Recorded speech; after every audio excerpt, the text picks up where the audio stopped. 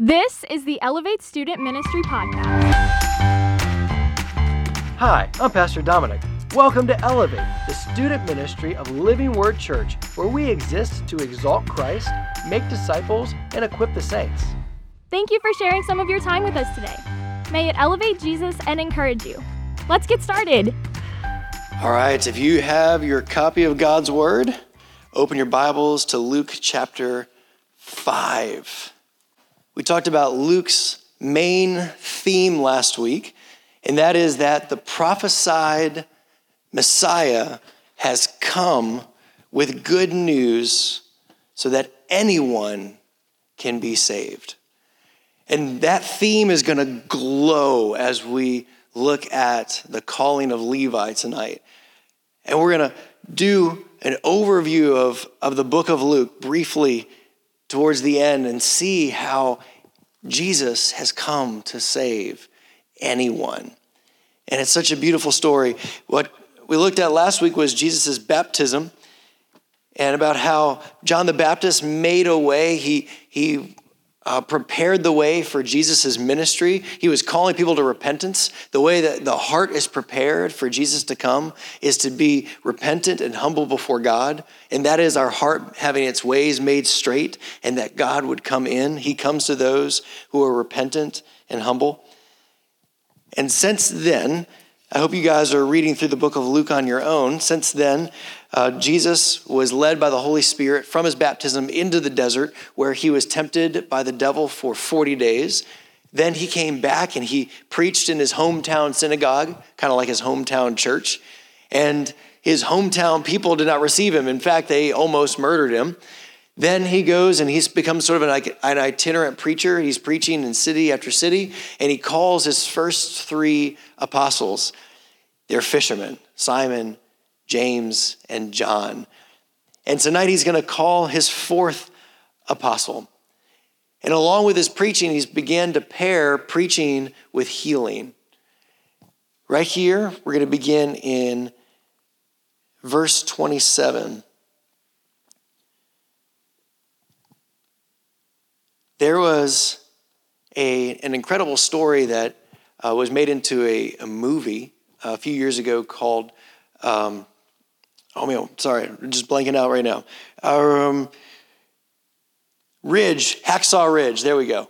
It was about the young man who was a medic, and everything went wrong. All of his band were all shot to pieces and dying on the battlefield, and under darkness and under being shot at constantly, he one at a time drugged their bodies and lowered them down the edge of a cliff to safety. And he did this for 12 hours straight, saving 75 men during that time.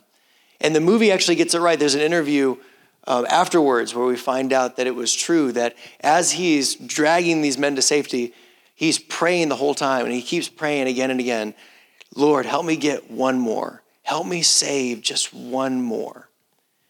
And having been shot by a sniper and having had damage to his legs by a grenade, he continued all night long, dragging people to safety.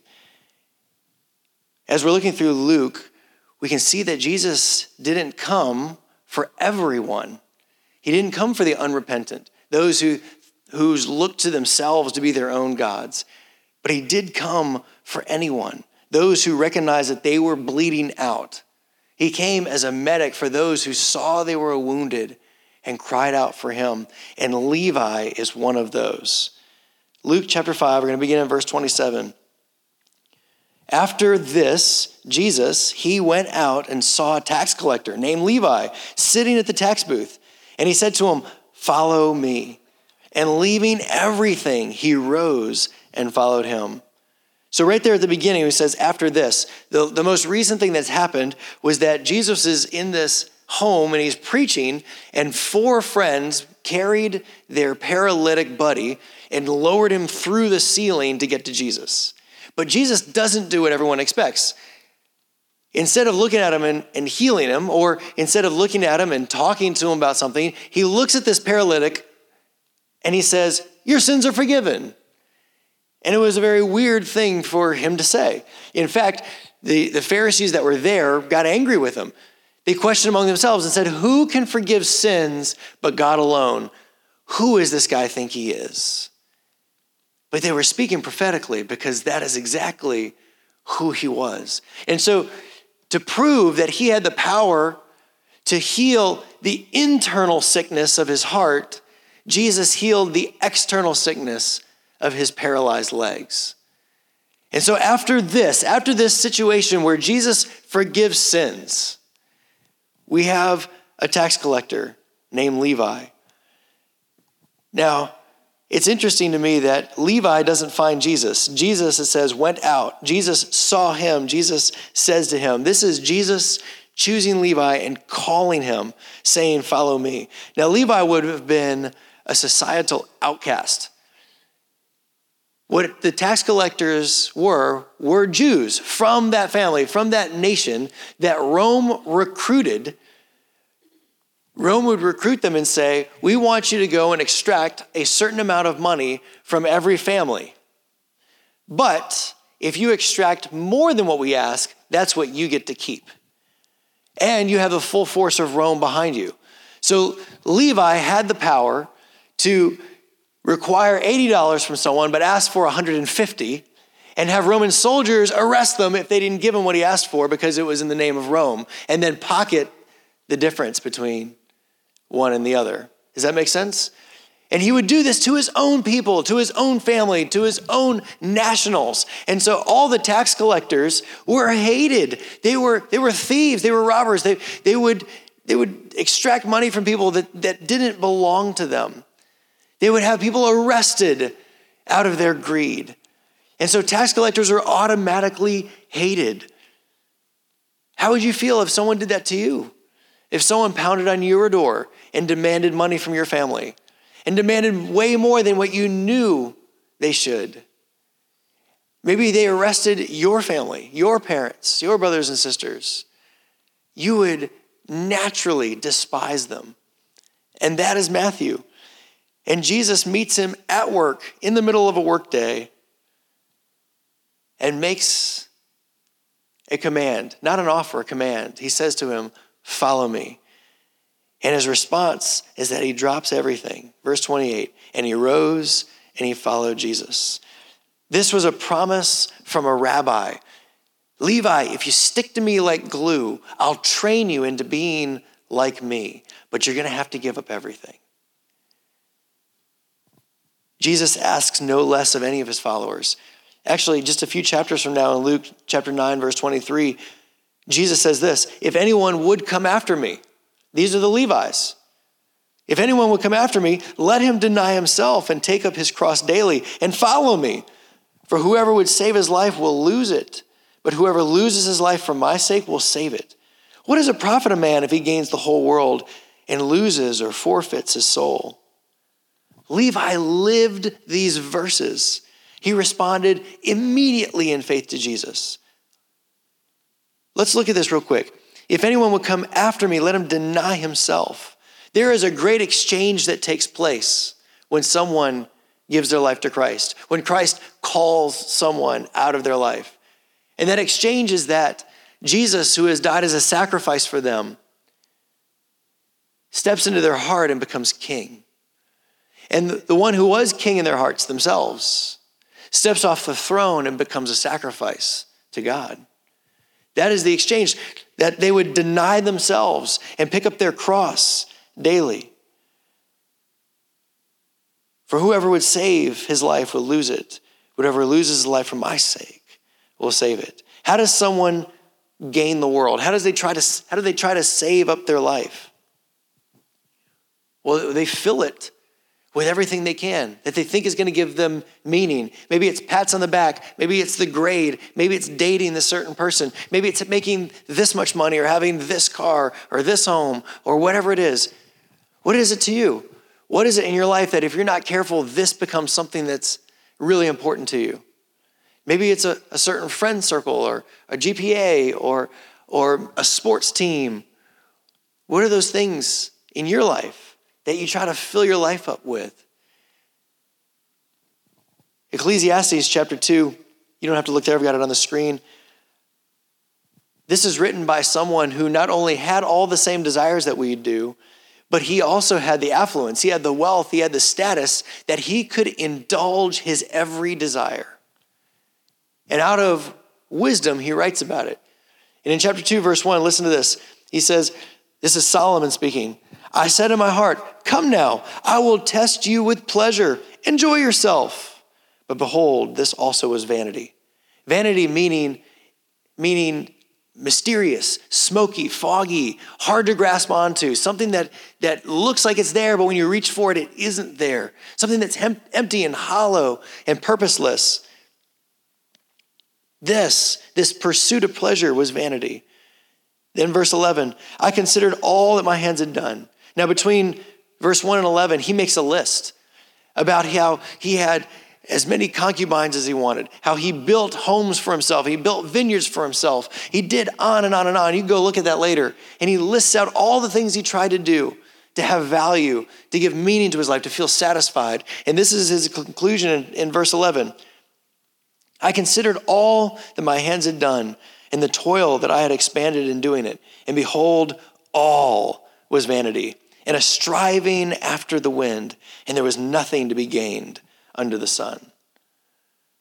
Maybe this is why we see so many celebrities or athletes or whatever revealing their depression,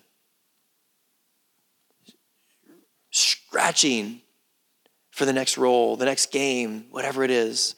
Maybe this is why we have so many committing suicide, is that they actually can indulge every desire, and they do, and they find emptiness and hollowness. Now, to give you kind of a silly illustration, in my last church, me and a few of the staff members got together to play a practical joke on our pastor. And it was nothing clever. We decided we'd fill up his office with balloons. And so we did.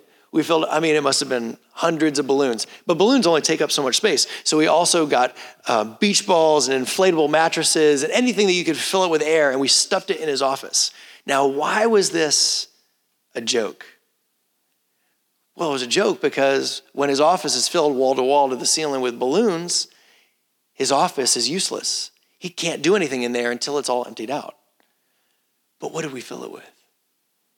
We filled his office with air. We stuffed it with air. So many times we spend our lives trying to grab onto things that we're so sure are important, so sure are going to make us happy, finally feel satisfied. If I could just have this, if I could just get to here, if I could just make it this far.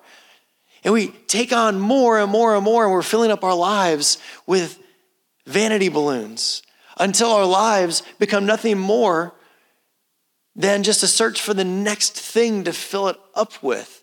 And our lives become purposeless. We can't do anything in our lives because it's so packed full of what is empty, what is vain. This was the vanity that Solomon was talking about. So how does someone lose their soul? Well, they fill up their life with these kinds of balloons. Like just for fun, use your imagination. I hope that you've been thinking, like, what's something in your life that you pursue that seems like if you could just get this or get here, that would finally satisfy. And we all have them. Now imagine that as an inflated balloon, right? But let me turn this a little bit serious for a second. As you envision this car now as a balloon, or, a big letter A+, GPA, and now it's a balloon, or whatever it is. Trophy, etc. Now imagine that you stand before the Lord and you have to purchase your salvation. What do you have to offer? What? Balloons? All of these things that seem so important that we stuffed our lives full of, what do they matter now before the Lord? That is how someone loses their soul. That's how someone gains the world and loses everything. But those who are willing to let go of their lives, those who pick up their cross, that's an instrument of death. That is putting to death our desires and our plans and me for the sake of Christ, will gain their lives, What does that mean? That means that there's a great exchange that takes place, that we say, Lord, you are now the master of my life, and I'm not my own. I'm bought with a price. And then the Lord fills us with himself, with his character, with the fruit of his spirit, with his purposes, with his goals, with joy and a desire for things for his kingdom and praise for his name. And then we stand before God. And what do we have to offer? We have him. We have a life of him that is laid at his feet. Nothing of us, but all of him. That is how a Christian loses their life, but saves their soul. And Levi did it. Levi, who is willing to be hated by his friends and his family to pursue money, when Jesus commanded him to follow him, he emptied out his heart that was jam-packed with everything else and said yes. And Levi would say yes for the rest of his life, all the way to martyrdom, 1,500 miles away from home in Ethiopia. And he never looked back. Let's keep going. Verse 29. Then Levi made Jesus a great feast in his house. And there was a large company of tax collectors and others reclining at table. And the Pharisees and their scribes grumbled at his disciples, saying, "Why do you eat and drink with tax collectors and sinners?" And Jesus answered them, "Those who are well have no need of a physician, but those who are sick. I've not come to call the righteous, but sinners to repentance." Levi was so pumped to follow Jesus that he threw a party. He threw a party because he wanted to honor Jesus. He wanted to throw a party because he wanted everyone to see his new commitment. And he threw a party because he wanted his friends to meet Jesus too. Isn't that beautiful? When someone gives their lives to Jesus, when they really encounter a living God who loves them, the kingdom is expanded, but rarely is the kingdom expanded by one. Usually, they want their friends and family to know Jesus too. Now, if someone is crooked and hated, who do they spend their time with? They spend their time with other people that are crooked and hated, right? And so whenever he gets together his compatriots, when he gets together his friends, it's a whole house full of sinners and hated people and crooked people. And this is what Jesus has stepped into. Right here, Levi is being a light. He's invited people to meet Jesus. He's invited people to see that he has a new master in his life. He's being a light. And if I accidentally say Matthew and Levi are the same person, just so that's not confusing. Jesus says this in Matthew chapter 5, 14 through 16. "You are the light of the world. A city set on a hill cannot be hidden, nor do people light a lamp and put it under a basket, but on a stand, and it gives light to all the house. In the same way, let your light shine before others, so that they may see your good works and give glory to your Father who is in heaven." Jesus used the symbolism of light. Why? It means several things. It means, one, it's an acknowledgement that our world's dark. And two, that Jesus has made us stand out in it. He's made us different. He's made us a little weird. That we serve Jesus. We look different. We talk different. We should. He's made us light in the world. But it's not a light for ourselves. It's a light, what does it say? That people would look at us, they'd see our good works, and they would give glory to our Father who's in heaven. Levi found a profound joy in Jesus. And he wanted everyone to encounter Jesus like that. I don't know about you, but sometimes I have a hard time if I'm in a place that's not already sort of socially acceptable to be a Christian. Do you feel like that too? Like maybe it's easy to walk an aisle or be baptized or sing or show up someplace that it's already a safe atmosphere for Christians. But what about at school? I don't know about you, but Even during the years I attended a Christian school, I still felt awkward acting like Jesus at a Christian school. So how much more public school? How much more work? It's hard sometimes. Levi didn't have that problem. He didn't have that hang up. Maybe we need to go back to the great exchange, that our lives are no longer our own. We're bought with a price. And we're to be a light, or be salt, so that people would see us and say, there's something different about her. There's something different about him. If people don't see that we're different, then I'm not really sure if we're fitting what Jesus is calling us to be. I can tell you we're not. You're a light. It would be foolish for someone to light something when they need to see and then cover it with a basket. It would be foolish for them to waste oil in a wick when they need to see and cover it with a basket. How foolish is it that we know Christ and that we're afraid to be recognized for who we are? But meanwhile, in this room, in this crazy collection of sinners, you have some people that stick out like sore thumbs.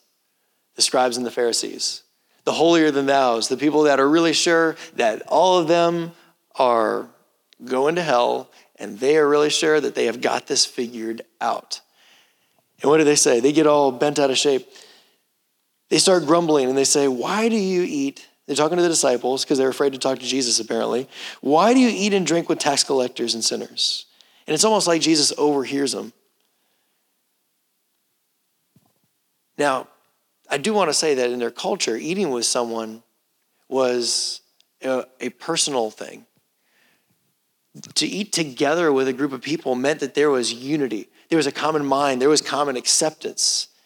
You chose wisely who you ate with and who you didn't eat with. So Jews would rarely eat with Gentiles, and they would certainly not eat with blatant sinners. And so they would get bent out of shape with this. Jesus, why are you hanging out with them? Why are you eating with them? Now, just to be clear, Jesus is not fraternizing. He's not being one of the boys. He's not trying to blend in. Jesus isn't trying to be a loving Trojan horse so that they'll accept him today and think he's really cool, and then maybe he'll speak truth later. No, Jesus is there to call disciples. He's there to call sinners to repentance. That's what he says himself. I've not come to call righteous, but I've come to call sinners to repentance. The Pharisees' disapproval of Jesus is perfect because it sets up our contrast. It sets up the backdrop for exactly what Luke wants to do. He wants to show that Jesus came for anyone. And so they complain. Why are you eating with them? And they create this us and them category. And between us and between them, there's this big wall. And on that side of the wall is the unrighteous and the sinners. And on this side of the wall is the people that have it together, the people that are good with God, and we're chilling with our righteous selves. And Jesus comes into this and he messes it up and he tears down the wall. But what's interesting is he doesn't tear down the wall so he can holler over, hey, your side is good too. Everyone has an equally valid opinion. No, he tears down the wall because he's going to save sinners.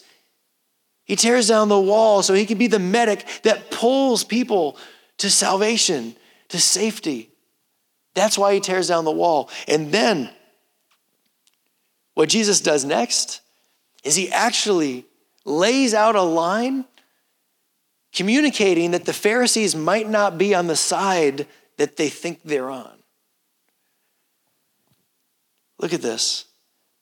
Who does the Messiah come to? He comes to the repentant and he comes to the humble.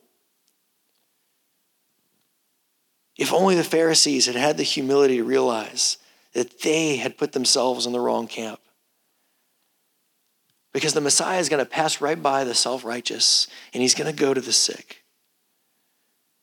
They failed to realize that they themselves are hemorrhaging, that they're filled with cancer, and they're patting themselves on the back. But they're not righteous. No one is. Romans chapter 3 lays this out perfectly. Verses 9 through 12, we have it on the screen. Paul writes, "What then? Are we Jews any better off? No, not at all. For we have already charged that all, both Jews and Greeks, are under sin. As it is written, none is righteous. No, not one. No one understands. No one seeks for God. All have turned aside. Together they've all become worthless. No one does good, not even one." Jumping down to verse 23, "For all have sinned and fall short of the glory of God." We are all bleeding out on the battlefield apart from Christ. And what's crazy, elevate, listen good. What's crazy is that bleeding out on the battlefield, we're not even on the same side as the medic. We're actually on the enemy's side. And yet he steps onto the battlefield and he comes to drag rebels to salvation. How beautiful is that? We stood against God and he reached in and replaced a heart of stone with a heart of flesh. These Pharisees are so certain that they've got it figured out. And yet they're blinded by their own self-righteousness to say, I need a Savior too. Jesus tells a story also in Luke chapter 15. Most of us know it as the prodigal son. I'll just give you a quick overview. It's a story ultimately about a father. And he has two sons. And one of his sons, in a very rebellious nature, comes and demands the inheritance that he would receive when the father dies. So he's communicating, Dad, I don't want anything to do with you anymore. You're dead to me. Give me the money that you owe me. And so the father does. The father consents, and he splits the inheritance between the one son and another. And the one son who demanded the inheritance goes off, and he lives a sinful life, and he wastes his money. And the other son stays home. Now, the son that went off to waste his money ends up poor and broke and hungry, so much so that he remembers his father. And he remembers that even the servants in his father's house are well fed. So he comes home, and in a beautiful scene, the father says that he sees his son from a long distance away, and he runs. The father runs to his son. And before the son can even confess, before he can apologize, before he can give the father his prepared speech, the father wraps a robe around him, puts a ring on his finger, and restores him to sonship. But we shouldn't end the story there, because there's still one more son. This younger son has come home, and he's being celebrated. And another son remains in the field and doesn't want to come in to celebrate his brother's homecoming. So the father, just like he went out to the son who was the rebel, the father also goes out. I told you this is a story about the father. The father also goes out to the son that refused to come in to celebrate his brother. And this son who wouldn't come in says to him, How could you do this? How could you take the son who has lived a sinful life and bless him? Well, I've been staying at home and I've been doing all the right things and I've been serving you in all the right ways, but you never blessed me. You never celebrated me. And Jesus' parable ends on a cliffhanger because he's speaking to two different kinds of people. He's speaking to people that recognize they're sinners, and he calls them back to the Father. But he's also teaching this parable to people that have forgotten they're sinners because they're pretty sure they've got it figured out. They're pretty sure that they've been doing all the right things and they've been serving in all the right ways.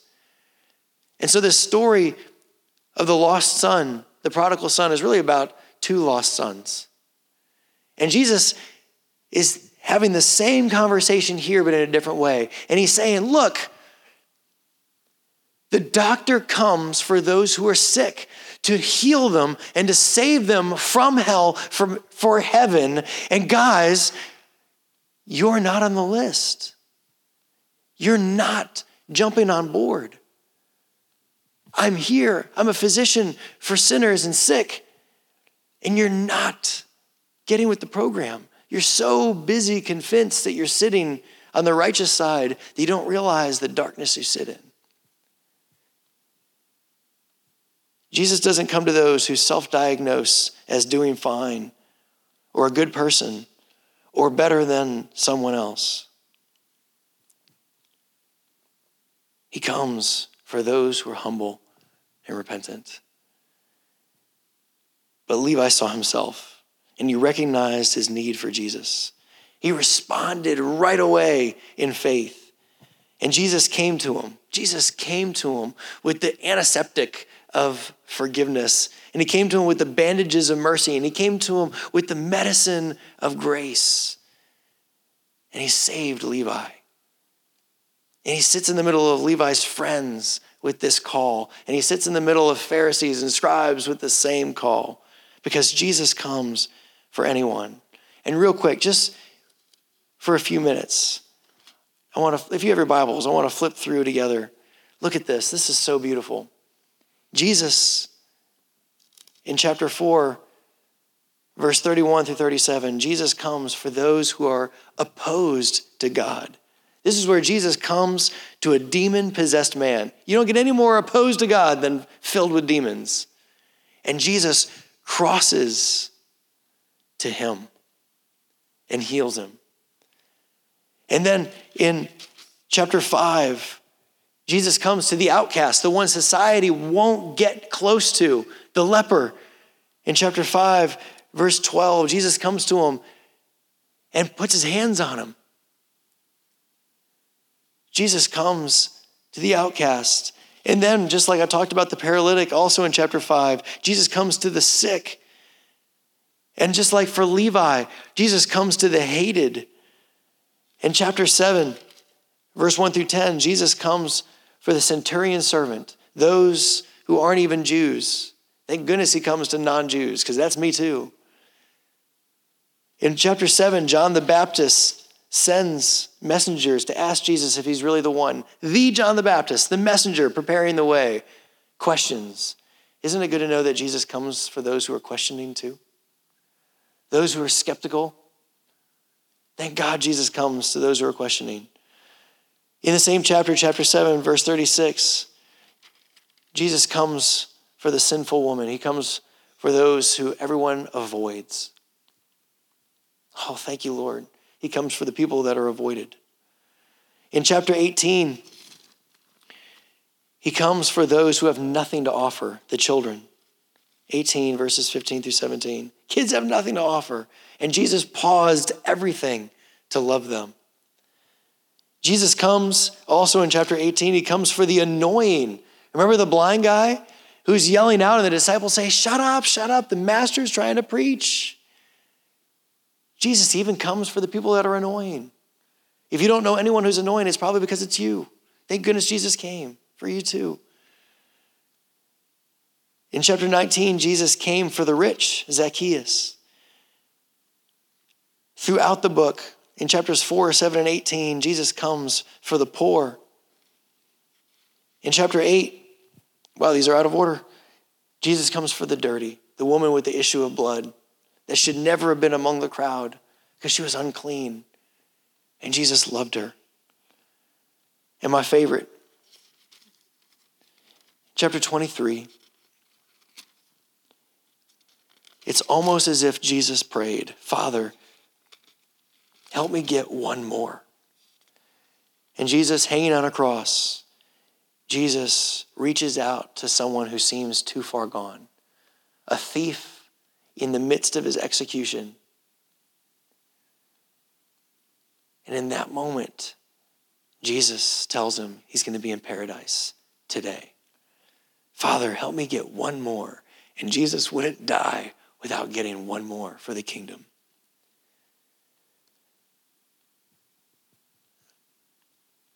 I don't know maybe where you find yourself. Maybe you have been or are opposed to God. Or maybe you feel like the outcast or the sick, the hated, the questioning, the avoided. Maybe you feel like you have nothing to offer. Maybe you feel like you're treated like you're the person who's annoying. Maybe you're rich or poor or dirty. Maybe you feel like you're too far gone. Jesus came for you. But there's another side to this. This gives us hope to never stop praying for the people that we love, the people that are opposed, the people that are questioning, the people that are dirty, the people that are hated. But let's not stop there. This also teaches us that Christians love who Jesus loved. And this needs to challenge us right now tonight. Who in your life is annoying that you avoid?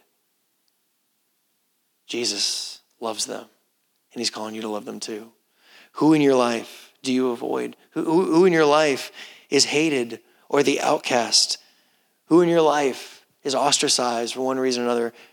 They need to encounter light, so they would see your good works and glorify your Father in heaven. I'll give you this closing challenge. How do you spell love? I got this from Miko Carlos. You spell it T-I-M-E. One of the first, most memorable ways that you can love the way Jesus loves is to give time. Just like those children he pulled up on his lap. Just like the blind guy that Jesus stopped everything for. Give your time. Heavenly Father, I thank you for men and women of God. Thank you that you saved us. And Lord, if there's anyone in here that doesn't know you as their Savior yet, call them, Lord. And I pray that they would be willing to give their lives to you, to talk to a leader, to talk to a pastor, to ask questions. Move them, Lord, towards your heart. And Lord, I pray that we would love the way you loved, that we would tear down walls, not to make people feel comfortable where they're at, but to show them who you are. We love you, Lord, and we give you this night in Jesus' name. Amen. Thanks for listening, and a special thanks to all of you who have subscribed, shared episodes, and left reviews. If you would like to learn more about Elevate, you can visit us at iloveelevate.com and follow us on Facebook and Instagram. Thank you for everything you do that brings faith, hope, and love to the world around you. Now go, follow Jesus.